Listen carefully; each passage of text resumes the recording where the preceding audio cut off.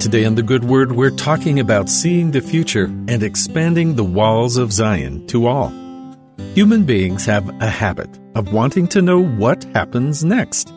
No matter what happened in the past or what we understand of the present, figuring out the future seems essential to our survival and our progress.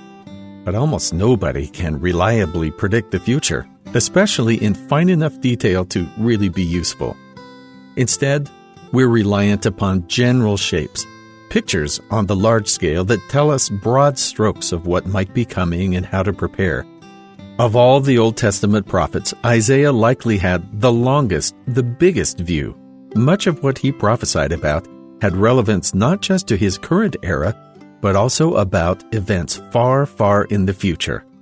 In his role as prophet, Isaiah essentially stood on a mountain and described the horizon, beyond what anyone at the base of the mountain could see. While many of the Israelites were waiting for the first coming of Messiah, Isaiah often saw further, giving shape to the Lord's second coming.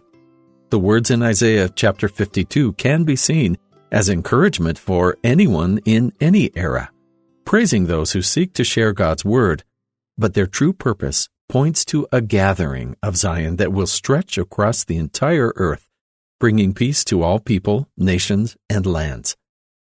How beautiful upon the mountains are the feet of him that bringeth good tidings, that publisheth peace, that bringeth good tidings of good, that publisheth salvation, that saith unto Zion, Thy God reigneth. Thy watchmen shall lift up the voice, with the voice together shall they sing, for they shall see eye to eye, when the Lord shall bring again Zion. The Lord hath made bare his holy arm in the eyes of all the nations, and all the ends of the earth shall see the salvation of our God. The salvation God offers isn't just limited to one people, one place, or one age.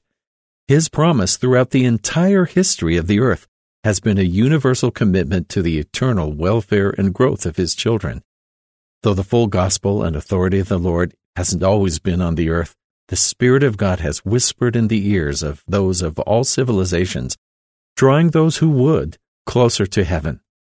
But the full measure of light and truth is available to all, should they learn of Christ and take his name on themselves.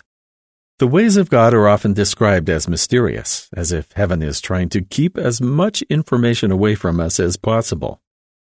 And while we certainly aren't given any knowledge that we're not prepared to receive, that doesn't mean God is trying to keep us in the dark.